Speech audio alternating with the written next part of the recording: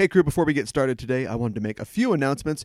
As you know, the prime directive of podcasting is don't send your listeners to another podcast. But I'm going to break that prime directive, and I'll take my chances.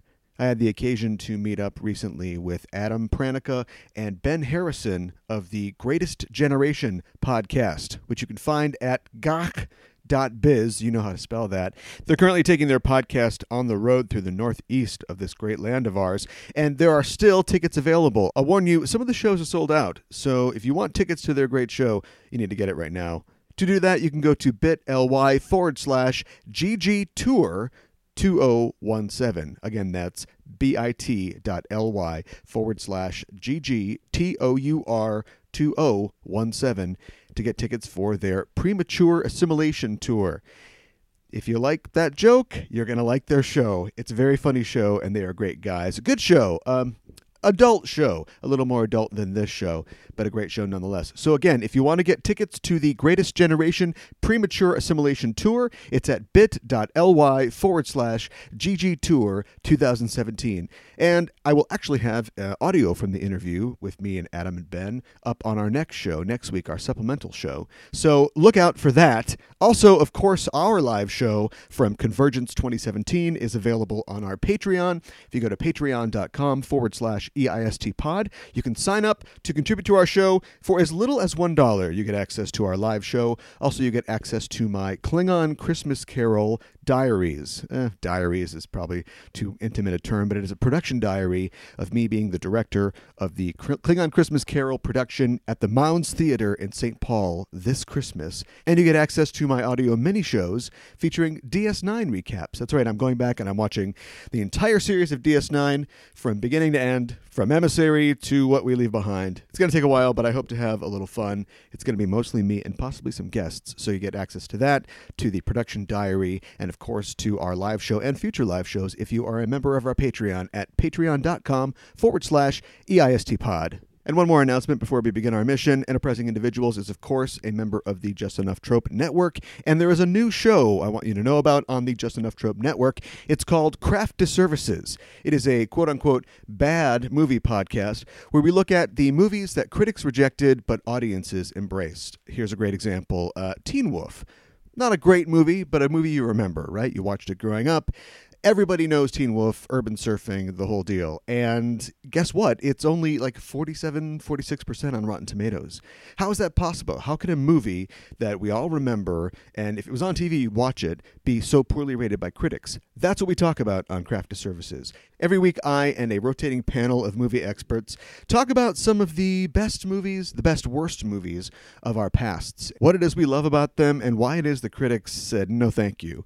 Our first show is already up. It features Punisher Warzone, which is a great example of a film like that. We have future shows featuring movies like Willow, the aforementioned Teen Wolf, and sometimes we do actually bad movies like Ballistic X vs. Sever, which is 0% on Rotten Tomatoes, is famously probably the worst reviewed movie of all time. 116 people said no thank you. So if you like movie talk and some of that aforementioned adult humor, tune in to Craft Disservices. You can find it at Craft Disservices, 2 S's in Disservices, at least in the middle, .com. You can also find us at Craft Disservices on Facebook, at Craft Disservice, no S, on Twitter, and on iTunes or Stitcher, Google Play. Search for Craft Disservices. Check that out and keep it real. And with that, let's get underway. It's worked so far, but we're not out yet. I want to know what you're thinking. There are some things you can't hide. I want to know what you're feeling. Tell me what's on your mind.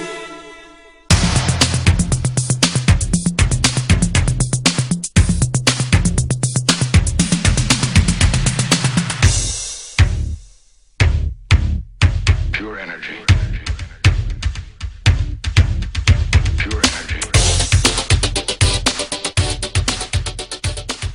Hailing frequencies open, and welcome to Enterprising Individuals, the Star Trek discussion podcast that boldly goes into excruciating detail about the series, characters, and stories of the Star Trek universe. I'm your host, Caliban, and I don't always order an increase to Warp 6, but when I do, I expect to hear, "Aye, sir, full impulse."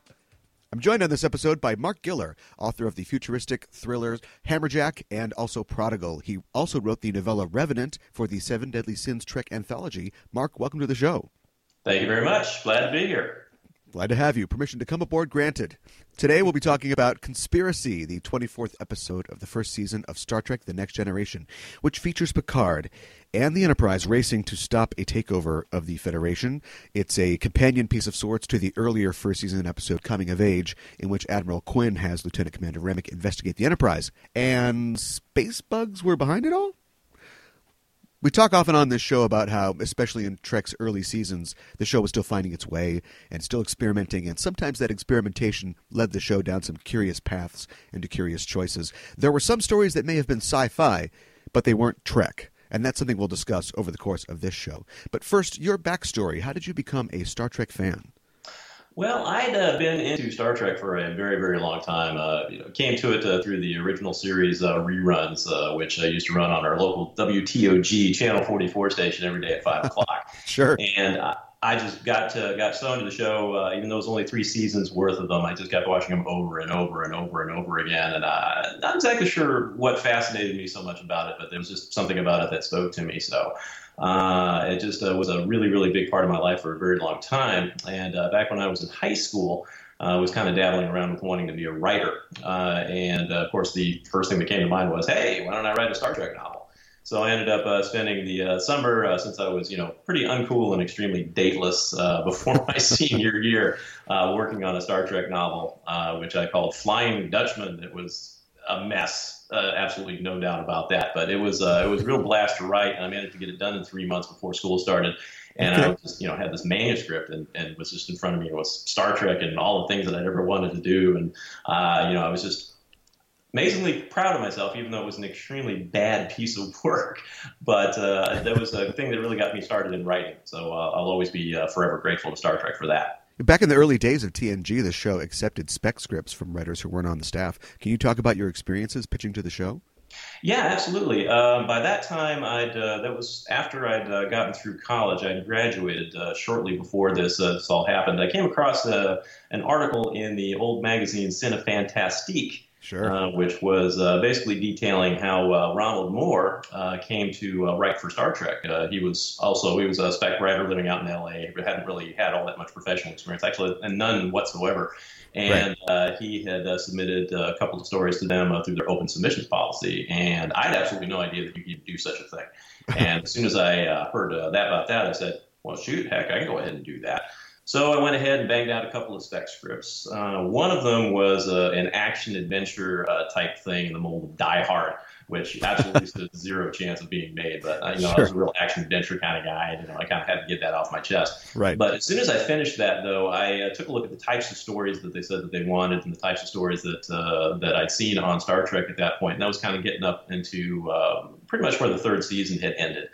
And they really seemed to have a big affinity for ship shows and things that were more character-oriented. Right. And, obviously, with budgetary concerns and everything, I know this kind of, something that we're definitely looking for. So I wanted to go ahead and do something that was more character-oriented.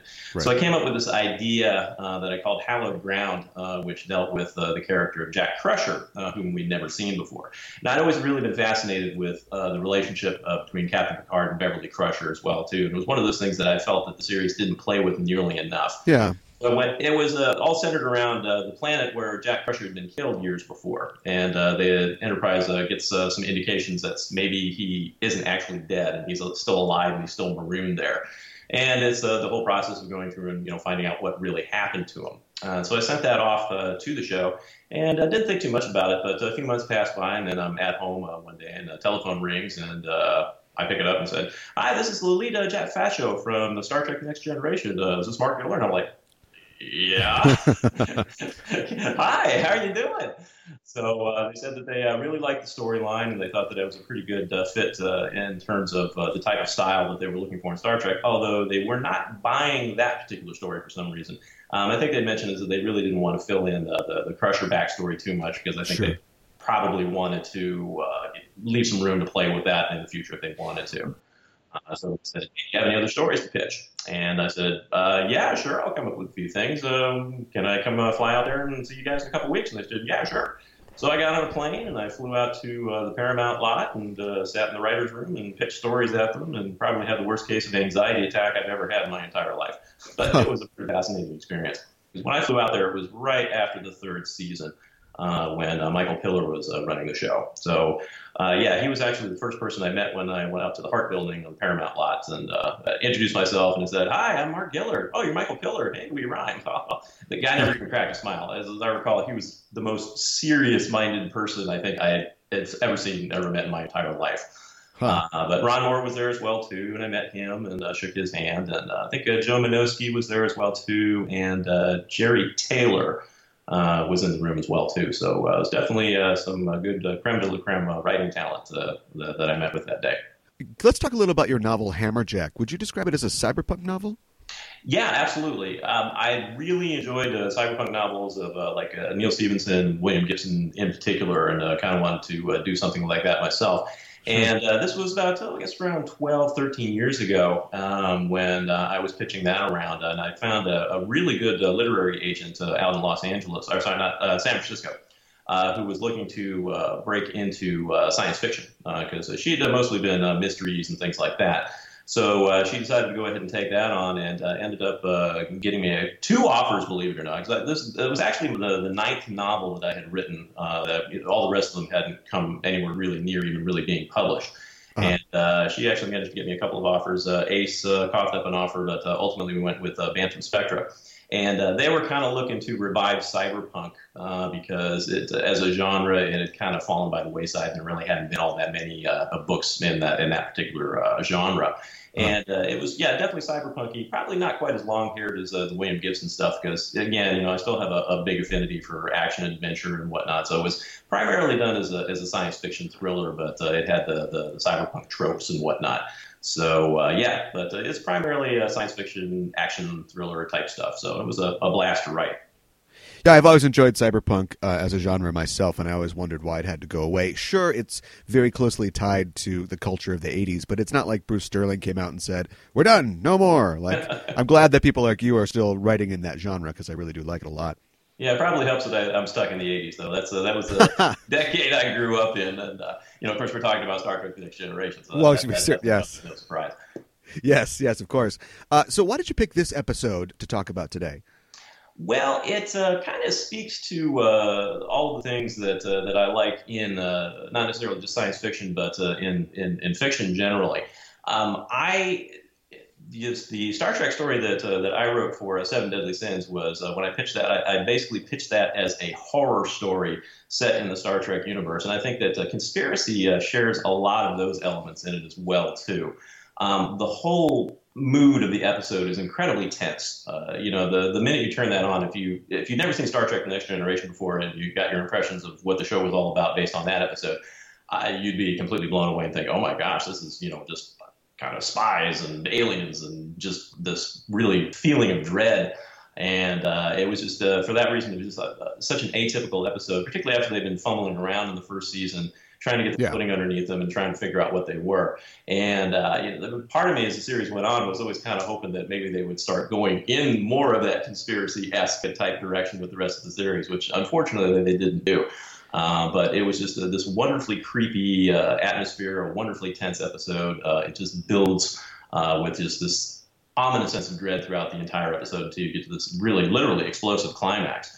And it just blew me away because I had never seen anything like that in Next Generation or any other Star Trek incarnation before either. So I just always enjoyed that episode for that reason because it was just so atypical and so gripping and so visceral.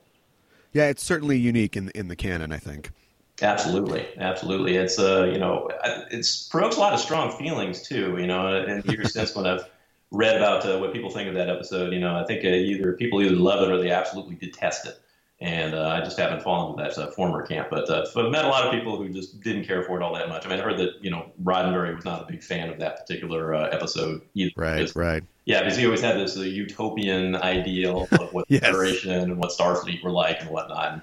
And, I always thought that was just, so much BS because, it's just like it's a military outfit. You're going to have some bad apples in the bunch. people are still people. Human beings won't be evolving beyond, pettiness and greed and ambition just because it's 300, 400 years in the future. And so I've heard a lot of the writers kind of butted heads with Roddenberry over the years as a recent, because of that as well, too. Well, we'll definitely be talking about that a little later as well. But first of all, I wanted to say it is the episode Conspiracy. It's the 24th episode of the first season. It first aired on May 9th, 1988. The teleplay was by Tracy Torme, who's a writer and executive story editor on the show's first and second seasons. He's the son of Mel Torme. He was the creator of Sliders, and we're going to talk about him a lot more in just a bit. The story was from Robert Sabaroff. He's a television writer who wrote the original series episode The Immunity Syndrome. He also co-created the contemporary of that time NBC series Then Came Bronson.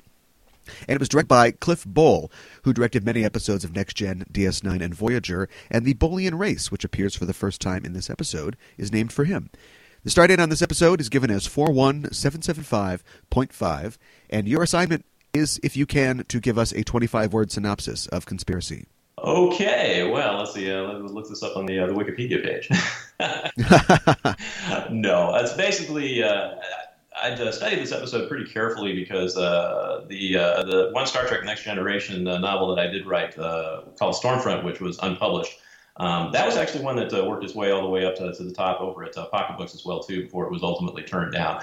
But it did weave in a lot of elements of this particular episode, including Captain Ricks, who plays a pretty prominent role in there, because I thought it was just such a badass thing having the guy from The Hills Have Eyes in the Star Trek episode. Right, fantastic. Yeah, right. But basically, the long story short is that Walker Keel, an old friend of Jean-Luc Picard, sends him a mysterious message asking to meet on a remote planet called Ditalics B.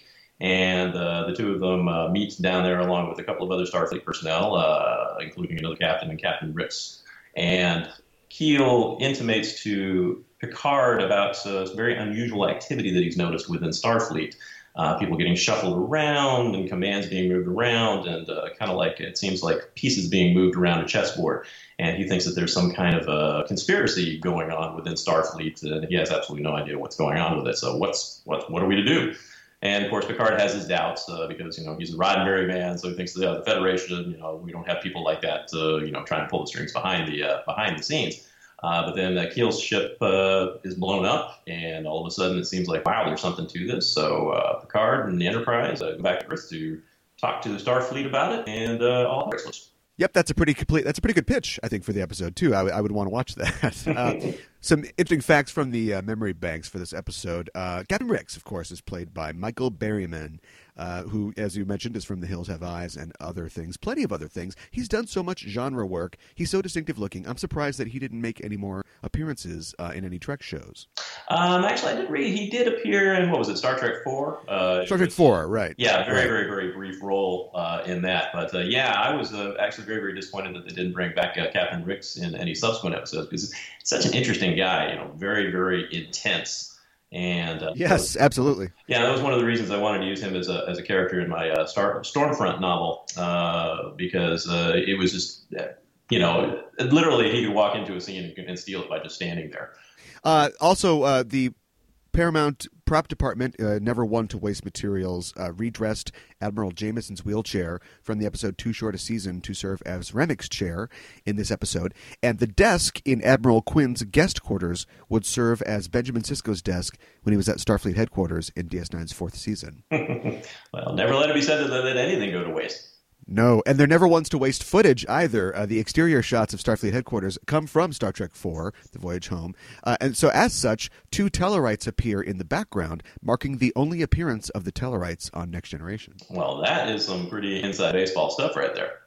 Yeah, I'm so sad because the Tellarites are, all right, maybe not a well-developed race, but they're kind of forgotten. Like, they used to be founders of the Federation. I think they've kind of retconned that. And so I'm hoping to see them in Discovery, like, learn a little more about them. Yeah, it should be interesting. They're the pig face guys. This is the first episode to show Earth and our moon in The Next Generation. This episode won an Emmy Award for Outstanding Achievement in Makeup for a Series. The parasites, of course, in this episode were designed by series designer Andrew Probert. They never again appear on screen, but author S.D. Perry has brought them back in some novels. She actually connects them to Trill symbionts, and they're actually at war with the Trill in the novels. And then in Unjoined, the authors of Unjoined reveal that the parasites are genetically modified Trill. It's very sensational, so they do come back in the extended media. In some spin-off media, they're referred to as bluegills because Riker clearly uses the term bluegill at the end of the episode, although it's unknown if he was referring to the species as a whole or just the literal bluegill that comes out of the back of people's necks. Sticking out of the back of their necks. Right, yeah. And I saw a fun chat on the Memory Alpha article talk page about that. Yeah, it is pretty interesting. Of course, it would make it a little difficult for people with short hair to hide the fact that they'd been infected. So maybe that was one little overlook that they had in that concept. But yeah, that's true. They were thoroughly disgusting, though. And when I saw them crawling into Remic's mouth, and then when they phasered him, yes. And they exploded, and you had this big mother creature in there. Definitely shades of alien there for sure. But it was delightfully disgusting, and I was really surprised that. They were allowed to get away with that level of violence at that time in Star Trek: The Next Generation. I know it's so. That's what I want to talk about. I mean, it's so different than what you'd usually get on Star Trek. And speaking of the violence, the episode was censored in the United Kingdom and Canada for its content when it plays. But I wanted to talk about Tracy Torme, and there's a funny story. Well, it's not that funny about how this episode sort of came about. In that, I guess he as a writer and. You may be familiar with this. He was different than the other writers. He had some kind of personal relationship with Gene Roddenberry. He was not really on staff in the same way. He didn't have to go in and help break stories. He wasn't in the writer's room. All he had to do was just deliver like 3 scripts a year, and he could go off and do his own thing. Yeah, and so I think that means he was able to tell Maurice Hurley to kiss his butt. Yeah, or at least he tried to. Yeah, several times, And so he developed this script, and supposedly, initially it was just going to be a flat-out conspiracy, like a military coup. People inside Starfleet wanted to take over Starfleet, and as you had pointed out, that we knew what happened. Gene balked at that idea. He did not want that idea because he thought that we all get along in the 21st century. He said that's not Starfleet. Starfleet would never ever be that way. So right, and so right, and they had already kind of set this up with Coming of Age that something was going on. But my question is, like, why they saved it by making it space bugs? Like that's how they saved that idea. Absolutely, because it kind of seems like a perfect out as far as Roddenberry is concerned. He hated the idea, but he liked Tracy Torme, so obviously he didn't want to reject the episode outright. So we just come up with, and actually I believe it was Maurice Hurley who did come up with that idea. To change it to alien bug things, so that instead of it being some a cabal of Starfleet officers operating in the background and trying to take over, they didn't know what they were doing, so it was the aliens that did it. Yeah, that's the ticket. So it falls in the responsibility of having to say that there are bad elements within Starfleet. And I did think that probably out of all the things, that was probably a cop out in a lot of ways. I probably would have preferred to have seen it. As Torme's original vision, because that would have set up, just this amazing arc that you could have taken throughout the rest of the series as well too. But again, that was also a no-no. Paramount didn't want to they would want to be able to strip the series in syndication, and they didn't want to have long-running story arcs. Because I remember reading in the 50-year mission, very very interesting book that was just published. Went into great detail about that, about how the writers were always fighting to be able to do bigger stories and bigger arcs and things like that. But Paramount just said, and Rick Berman in particular, when he took over, was like, no, we just can't do it that way. So I think that certainly in Conspiracy that was a lost opportunity. But obviously that was running into some sort of serious headwinds with the way they wanted to structure the series. But it did set up some pretty interesting stuff, and that's one of the reasons I really did like the episodes that Torme penned. He just seemed like he had a pretty unique vision and a pretty unique style for a Star Trek writer. He really did, and as I mentioned at the beginning of the episode, I think there are ideas that are Trek, and there are ideas that aren't. And I guess if you do something that isn't for long enough, then it will become Trek. But at this early time, they just decided, I don't think that's the way we want to go. And he wrote a lot of original ideas. like the Royale, the one where they go to the fake hotel or whatever, and they have to play craps to be able to escape. I mean, that's a very un-Star Trek kind of show. Yeah, it was a good thing that he was involved in the series at such an early time when it was really still kind of stumbling around and trying to figure out what it wanted to be. Right. Because certainly once by the time Michael Piller had come on board and they'd really kind of set into the formula of what Star Trek The Next Generation was going to be, I don't think that they would have allowed him to get away with things like that. So I guess we were pretty fortunate that he was around for the first and second seasons.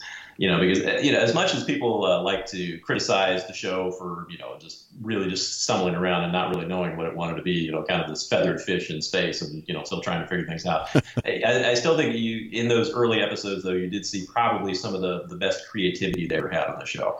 Because you had some writers like Torme who were just like, hey, what the hell, I'm gonna go for broke here and then see what we can do. And it really does make you wonder what the show might have been like had some of those currents been able to keep going. True. Although, we get things like Minosky gives us masks in like the 7th season. So that's the episode that shall not be named. Yes. And I also that episode so bad. I'm surprised that Brandon Braga didn't write it. Whoa! Shots fired. I pitched to Brandon one time over the phone, and I did not like the man. Oh, okay, all right. Well, and I also just kind of realized something as well. He created Laxwana Troy, so another reason that So clearly he's friends with Gene, right? Hated it. He inflicted that person on us. Yeah. Okay. Well, it's all coming together now in my mind. I'm understanding now. Oh, I know. But he created the character, but I think it was definitely subsequent writers who made her really, really irritating.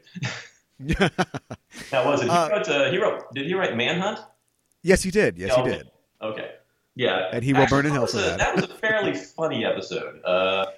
And again, where they're trying to reach beyond the kind of the standard Star Trek imprint, and turn into something that's a little bit more broad comedy. And I did think that there were definitely some hilarious aspects of that. She's chasing after Picard and he's hiding out in the holodeck, and of course, opportunity for him to be Dixon Hill. So there were definitely some good aspects of that. But as a whole, Laxwana I could definitely do without. That's the one that Mick Fleetwood is in. Yes, steals the show, never says a word. Right? Yeah, as the fish guy. Well, when I think about this episode, which I watched, as a kid when it was originally on, I guess my first reaction is a guy's head blows up. I remember seeing this as a kid, and I was like, "Whoa!" I mean, it is very dynamic, but it's hard to know what they're thinking. I mean, you mentioned Hurley coming up with the idea for the alien bugs or whatever. I know they were trying to fix the script after Gene balked at that coup angle, but how did they end up at head pinata filled with meat spiders? Like, how did they even get there? You know what? I mean, maybe at that point, I don't exactly know what was going through Tracy Torme's mind at the time, or whether he got rewritten or whether he rewrote it himself. Maybe he was imagining Maurice Hurley's head. Given what he was trying to do, I could kind of picture him just saying, "Oh, well, they're going to mess up with my script. All right, I want to see what I can get away with here." Sure, okay. That's a good point. Enough, they let him get away with that. I know. It's when I was writing Revenants, it was Marco Palmieri, the editor over at Star Trek at the time, who brought me on to do that. He'd read my cyberpunk novels and thought that I'd be a good fit to do a Borg story, since there's definitely some real cyberpunky elements involved in that. And when I pitched that to him as a horror story and kind of told him what I wanted to do, he didn't balk at that at the least. And I was very surprised at that as well, too, because that is a hyper-violent story. And the whole idea was to, kind of take the Borg, who had been sort of neutered, throughout the Voyager years, and just, turn them into badasses again. And sure. I thought the best way of doing that was just to, pen an extremely violent story. And surprise, I mean, Pocket let me get away with it. So I guess I did the same thing with this episode back at Paramount back in those days. Yeah. The parasites themselves are strange. They're weird. They are kind of gross at times. And the effects are stop motion, which I really like stop motion, but it's not done all that well here. Plus, they're practical effects. They're in camera, so they can't be remastered for the Blu-rays. So in fact, they look even worse in the Blu-rays because there's more detail. They just don't really come off all that well, sadly. Yeah, I know. You kind of wonder if they could actually reconstruct the scene and then do it digitally by just completely redoing it. Boy, yeah. That would be pretty interesting. It'd probably be really I would expensive. love to see that as well too, with the original series episodes, with the remastered digital editions and the computer generated special effects and whatnot. They're just wonderful, giving a whole new lease on life. Be interesting to see them do that with some of the next gen stuff too.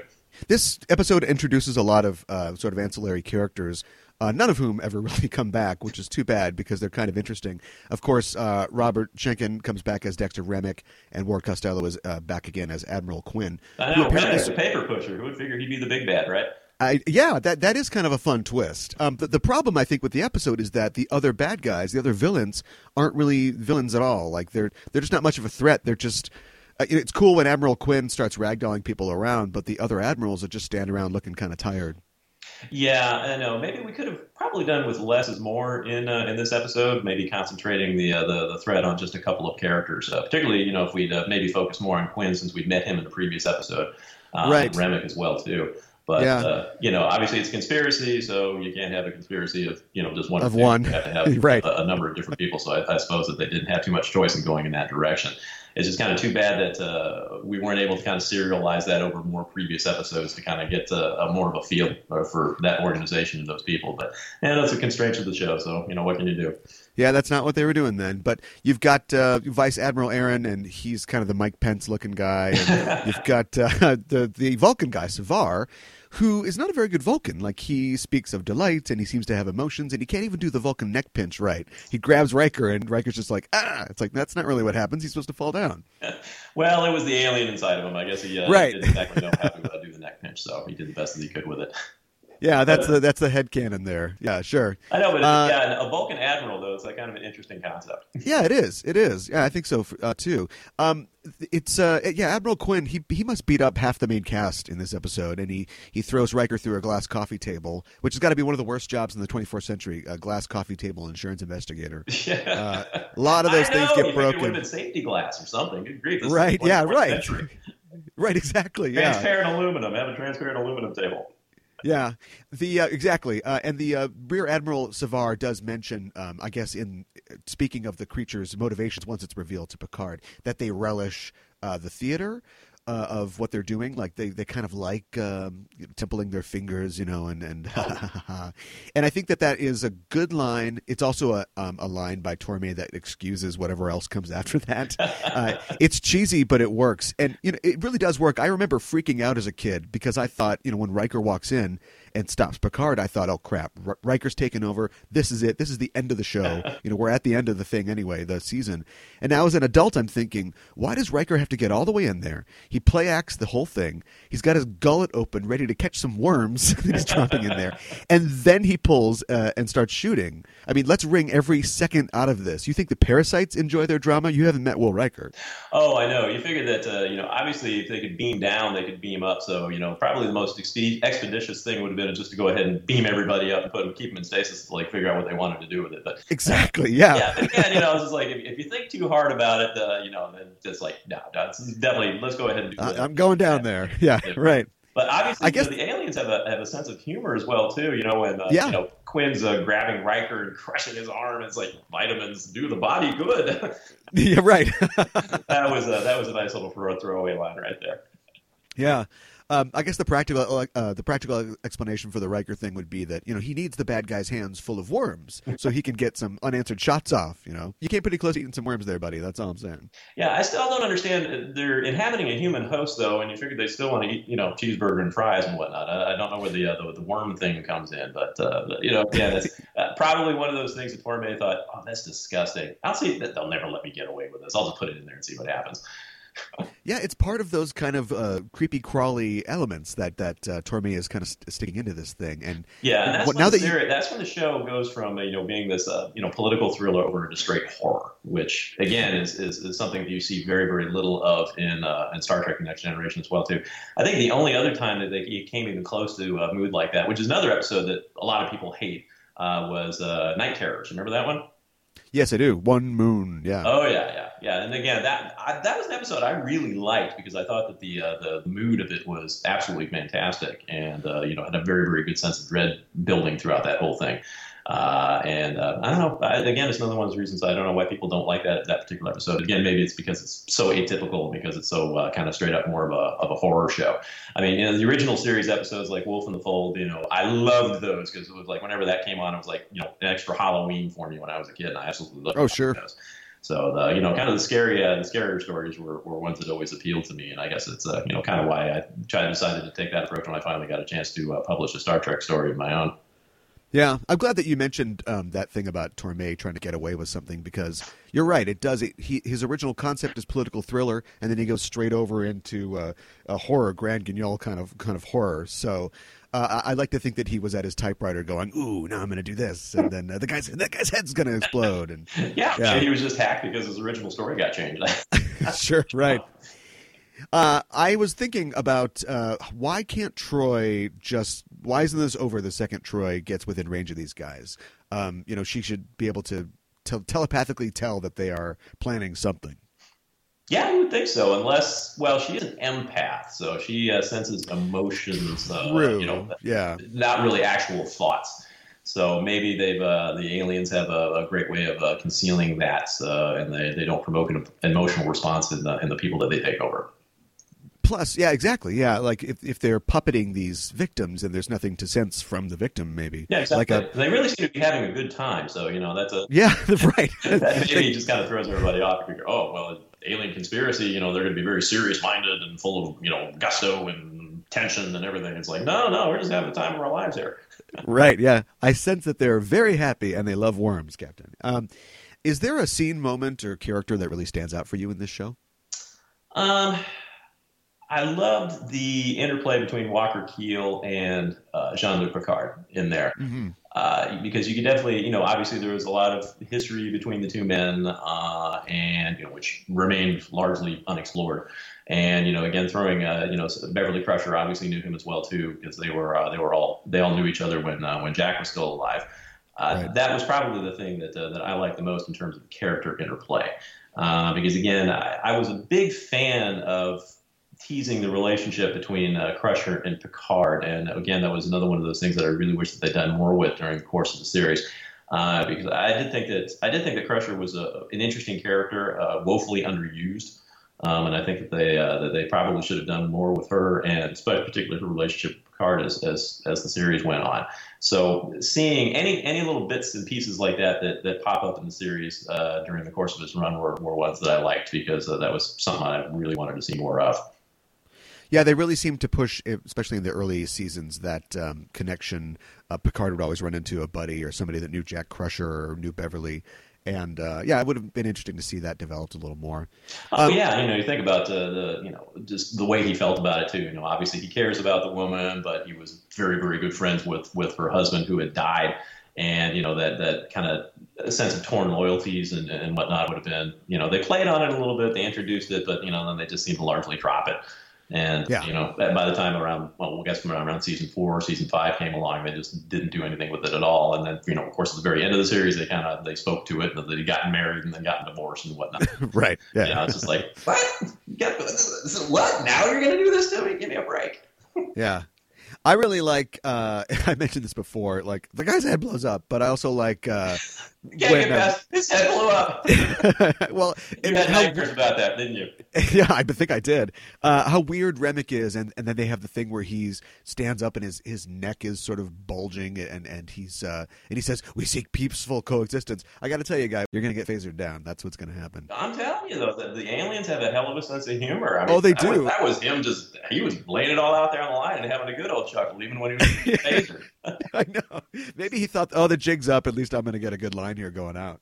Oh, I know. It's just like, I definitely find them a lot more interesting than the Trill. Yeah, for sure. There's a lot of things that in this episode that are funny, either intentionally or non-intentionally. We usually talk about our favorite jokes or comedy bits from the episode, but I wanted to talk about the literal joke in this episode. They do one of those things, which, along with, I think, souffle humor and a wino seeing something unbelievable and then like looking at his bottle and dumping it out, you don't really see a lot of things, any bits on TV anymore where somebody's like finishing a joke and then everybody's like, and we don't hear what the joke is. I mean, they've done this a few times on the show.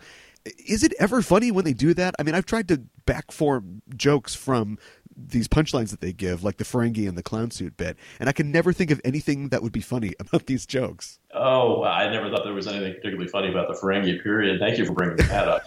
I had actually largely forgotten about that. Yeah. But well, Star Trek and humor, back in the original series when they actually started doing some of those more broad comedy episodes, which began with The Trouble with Tribbles, and they realized, wow, these characters can actually be funny.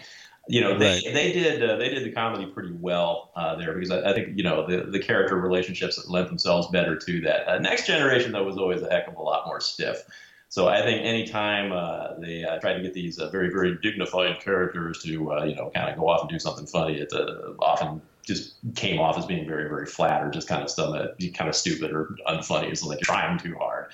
So yeah. I don't think that they did that very well on Next Generation at all, really. I mean, you got a couple of bright spots here and there, like I said. I mean, there were a couple of good things from Manhunt, and I think that kind of speaks well to Tracy Torme and his versatility as a writer. But writers on Next Generation, I don't think were very funny at all. Anytime they tried to do something broadly comedic, like any Risa episodes, it just fell flat on its face.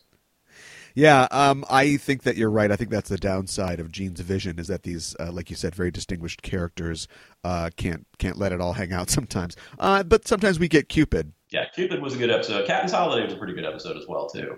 That played, and even had a Ferengi in it. I was really amazed. I actually enjoyed that episode. That's right. But I think that those are probably the exceptions that prove the rule. Right. I like how they're still playing with Data's characterization here. Later, I mean, him trying to be human and all that, that's going to continue throughout the series, but the way that he pursues that is interesting. And they have a little side scene that I think in any other case would be cut from a show, where he's like talking to the computer and he's reading things, and he realizes that he's sort of talking to himself, and he gets really excited about the fact that that's a really human thing to do. I just thought that was a little character moment that might have got lost in a later season episode. Oh yeah. I'm absolutely certain that probably wasn't written into there as well too. That was all Brent Spiner, because I do know that I've read during the course of the series. I mean, he was always trying to mine certain little nuggets out of there. He's very good character actor, and by that point, I mean, early on in the series, it's pretty amazing that he had that much of a knowledge of the character and what he wanted it to be. So you definitely have to give him credit for that. Sure. So let me ask you, as somebody who's a fan of this episode and these horror elements, what would your pitch be to make Trek more horror-centered, or to bring more horror in? We've had the Borg before, and of course you've dealt with that in your short story, your novella. But what would you do to try to see those elements be brought in? I know it's kind of hard to say. I mean, I guess pretty much just what I did when I pitched the story Revenant to Pocket was, I approached that from the standpoint of, it was just ancillary characters from the Star Trek universe. There was only Nick Locarno was really the only established character that okay. The universe. Yeah. Story. So it was kind of nice. I was able to go in there and bend my own characters, and then I could do whatever I wanted to them. And I didn't have to worry about series continuity or anything like that. So, sure. I guess really that's probably the only way that you can do that. Sort of go off in sort of like a Rogue One direction, except for Star Trek, where you've got your own set of characters in your own little universe, and that you can play around with, and you can do whatever you want with it. I think that if I were going to be doing certainly a series-oriented Star Trek or something like that. I'd probably go in a direction like that. Maybe you just kind of have a side story with characters that are apart from the main ones who have to survive week to week, and you actually put them into real danger, and then you really don't know what's going to happen to them from episode to episode. Yeah, I think that body horror might be a good way to go, simply because it's based in biology and science. If you had some characters that were trapped on a ship and they're getting sick and dying one by one, and they have to find a way to stop it, like something like that. Oh yeah. The problem is that since it's a TV show, these characters have to come back week after week, and to really do horror, you need to have stakes. Yeah. And if nobody can die, then the stakes are really low. Mm-hmm. Yeah, and unfortunately, you're kind of trapped with that convention. And that you have the guest star who shows up, and they're going to get killed. I mean, they're gone. Everybody knows. Oh yeah, so here's just another red shirt. We're going to do something really disgusting to them. Anytime some guys, it's not really horror. I mean, that's just kind of. To have true horror, you really have to be able to invest in the characters and care about what's going to happen to them, and have a real uncertainty about what's going to happen to them as well too. But episodic television, being limited that way, it's kind of hard to do. I mean, I guess unless you're The Walking Dead and you can kill off whoever you want. Right. Unless it's Daryl. So. Yeah, whenever somebody shows up and he's one of my oldest friends, that guy's gone by the end of the episode. Oh, absolutely.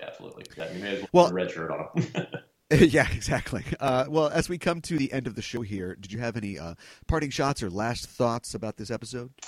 It's still, looking at it, even though it's been, probably about 20 years since I'd seen it last. I studied up on it in preparation for the podcast here. It aged really well, and I have to say that is not true of a lot of Next Generation. Which is kind of interesting because I still sit down and I watch the original series remasters with my kids, and they're both young teenagers, and my daughter absolutely loves it. And it's and those really bear up well over time. And obviously you've got your occasional clunkers here and there. You're in the children's Cell Lead or Spock's Brain or whatnot. Mostly those turn season ones. But by and large, I think original Trek holds up very, very well. A lot of Next Generation doesn't. I feel a little differently about Deep Space Nine because I think that they were definitely grittier, and I think it holds up a little bit better. With Star Trek Next Generation, a lot of it does kind of seem sort of 80s era cheesy type stuff. But Conspiracy is one of those episodes I do think that holds up remarkably well. You could put that up there with some of the best of that Star Trek had to offer, along with Yesterday's Enterprise or Best of Both Worlds. Which those are just still amazing to watch even after all of these years. And Conspiracy definitely strikes me as that kind of episode as well too. Here's a question for you. Do you think that it's Gene's influence that kept cyberpunk out of the development of Next Generation? I mean, it was made in the 80s. I can't believe there isn't somebody jacking into the data nodes or something like that. Do you know what I mean? Computers are almost an afterthought on the show. Yeah, that is actually kind of an interesting thing that there wasn't more stories about the merging of the human beings and technology. Obviously you had that with the Borg. But in terms of human beings going in that direction, I was really, really surprised about that. But it wouldn't surprise me at all, too, because I know that, certainly from my own experience with the show back in those days and from reading about it pretty extensively since then, that Roddenberry was a very limiting factor on the development of that show. And because of his insistence that everybody be perfect and that there be no internal conflict between the characters. And that human beings had somehow evolved beyond pettiness and jealousy and ambition and everything else. Really, not only, I know a lot of the writers got extremely frustrated with it because it's like, well, if you don't have conflict, you don't have drama, what the hell are we supposed to do with this? But in terms of, taking it in directions that would have been a lot more interesting, I would say so. And you could definitely see that as well, too. I mean, just look at what the Happy Writers crew over at Deep Space Nine was able to do with that. Once they didn't have so many people peeking over their shoulders, and with Roddenberry out of the picture, and with Rick Berman largely leaving them alone to do their own thing, they accomplished some pretty amazing stuff over there. So agreed. It does make you shake your hand and wonder what might have been. But on the other hand, though, if it hadn't been for Roddenberry and his vision, nobody would have ever been there in the first place. So that's absolutely true. Yeah. As far as my opinion of the episode, it's fun. I enjoy it. It's fun to specifically kind of look back at it and maybe sometimes shake your head. There's a lot of creativity on display, which is great.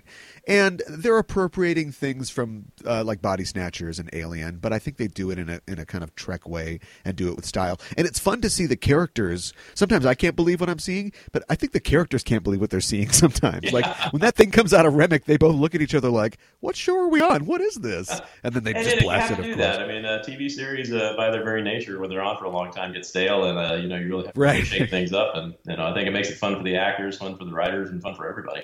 Well, speaking of shows that are going on for a long time, Star Trek is coming back, of course, with Star Trek Discovery this fall. So fingers crossed, we hope. Do you have an opinion? Are you looking forward to Discovery? Yeah, I haven't actually read too much about it because, Paramount's been pretty tight-lipped about it. You'll hear a few sneaky things here and there. But I have very, very high hopes for it. Big fan of Brian Fuller. I think he's a very talented writer, a good visionary. Loved Hannibal. Just absolutely incredible series. And obviously he's not shy with dealing with the horror elements. So I've got a lot of hope of that. That's going to turn out to be something pretty special, pretty spectacular. Let's talk My Space Dad Can Beat Up Your Space Dad. Who's your favorite captain and why? James T. Kirk. Absolutely. He's timeless. He is timeless. It's just That's the character I grew up with. That's the guy that I was always rooting for when I was a kid, and it's just once you've kind of gone classic Trek, that's your formative experience. I think that you just don't have any choice. It's got to be James Kirk. Now that we've reached the end of the show, you'll receive a commission and the rank of ensign. What department on the ship do you work in? Oh, I guess you can put me in the computer core. That's what I do for a living. Sure. They never really show the computer's almost an afterthought on the show. I mean, it does what they ask it to, but you wonder how they work and how you reprogram them. If there's hackers in their universe, those missing cyberpunk elements that we talked about. Oh yeah. Those actually the computer cores figure pretty prominently in my unpublished Star Trek Next Gen. Oh really? Okay, sure. Yeah, but also in Revenant as well too, because Nick Locarno has become something of a computer hacker. So he uses his skills to take out a starship. So it's pretty fun stuff. Well, Ensign Giller, thanks for joining me to talk about Star Trek and the Star Trek universe. If people want to continue the conversation, and they can at EISTPod on Twitter and the Enterprising Individuals Facebook page, where can people find you online? They can find me at hammerjack.net. That's where I do my blogging and various posting, and it's got a listing about all of the great stuff that I've written and bad stuff that I have written and everything in between. Didn't you? A lot of those scripts that you were working up to pitch to Paramount, you've got them up on your site, right? Yeah. As a matter of fact. So if you want to go back in time and check those out and see Star Trek episodes that never got made, you can do that too. Well, thanks again for joining me. My pleasure. We are signing off until the next mission. Hailing frequencies closed. It's on your mind.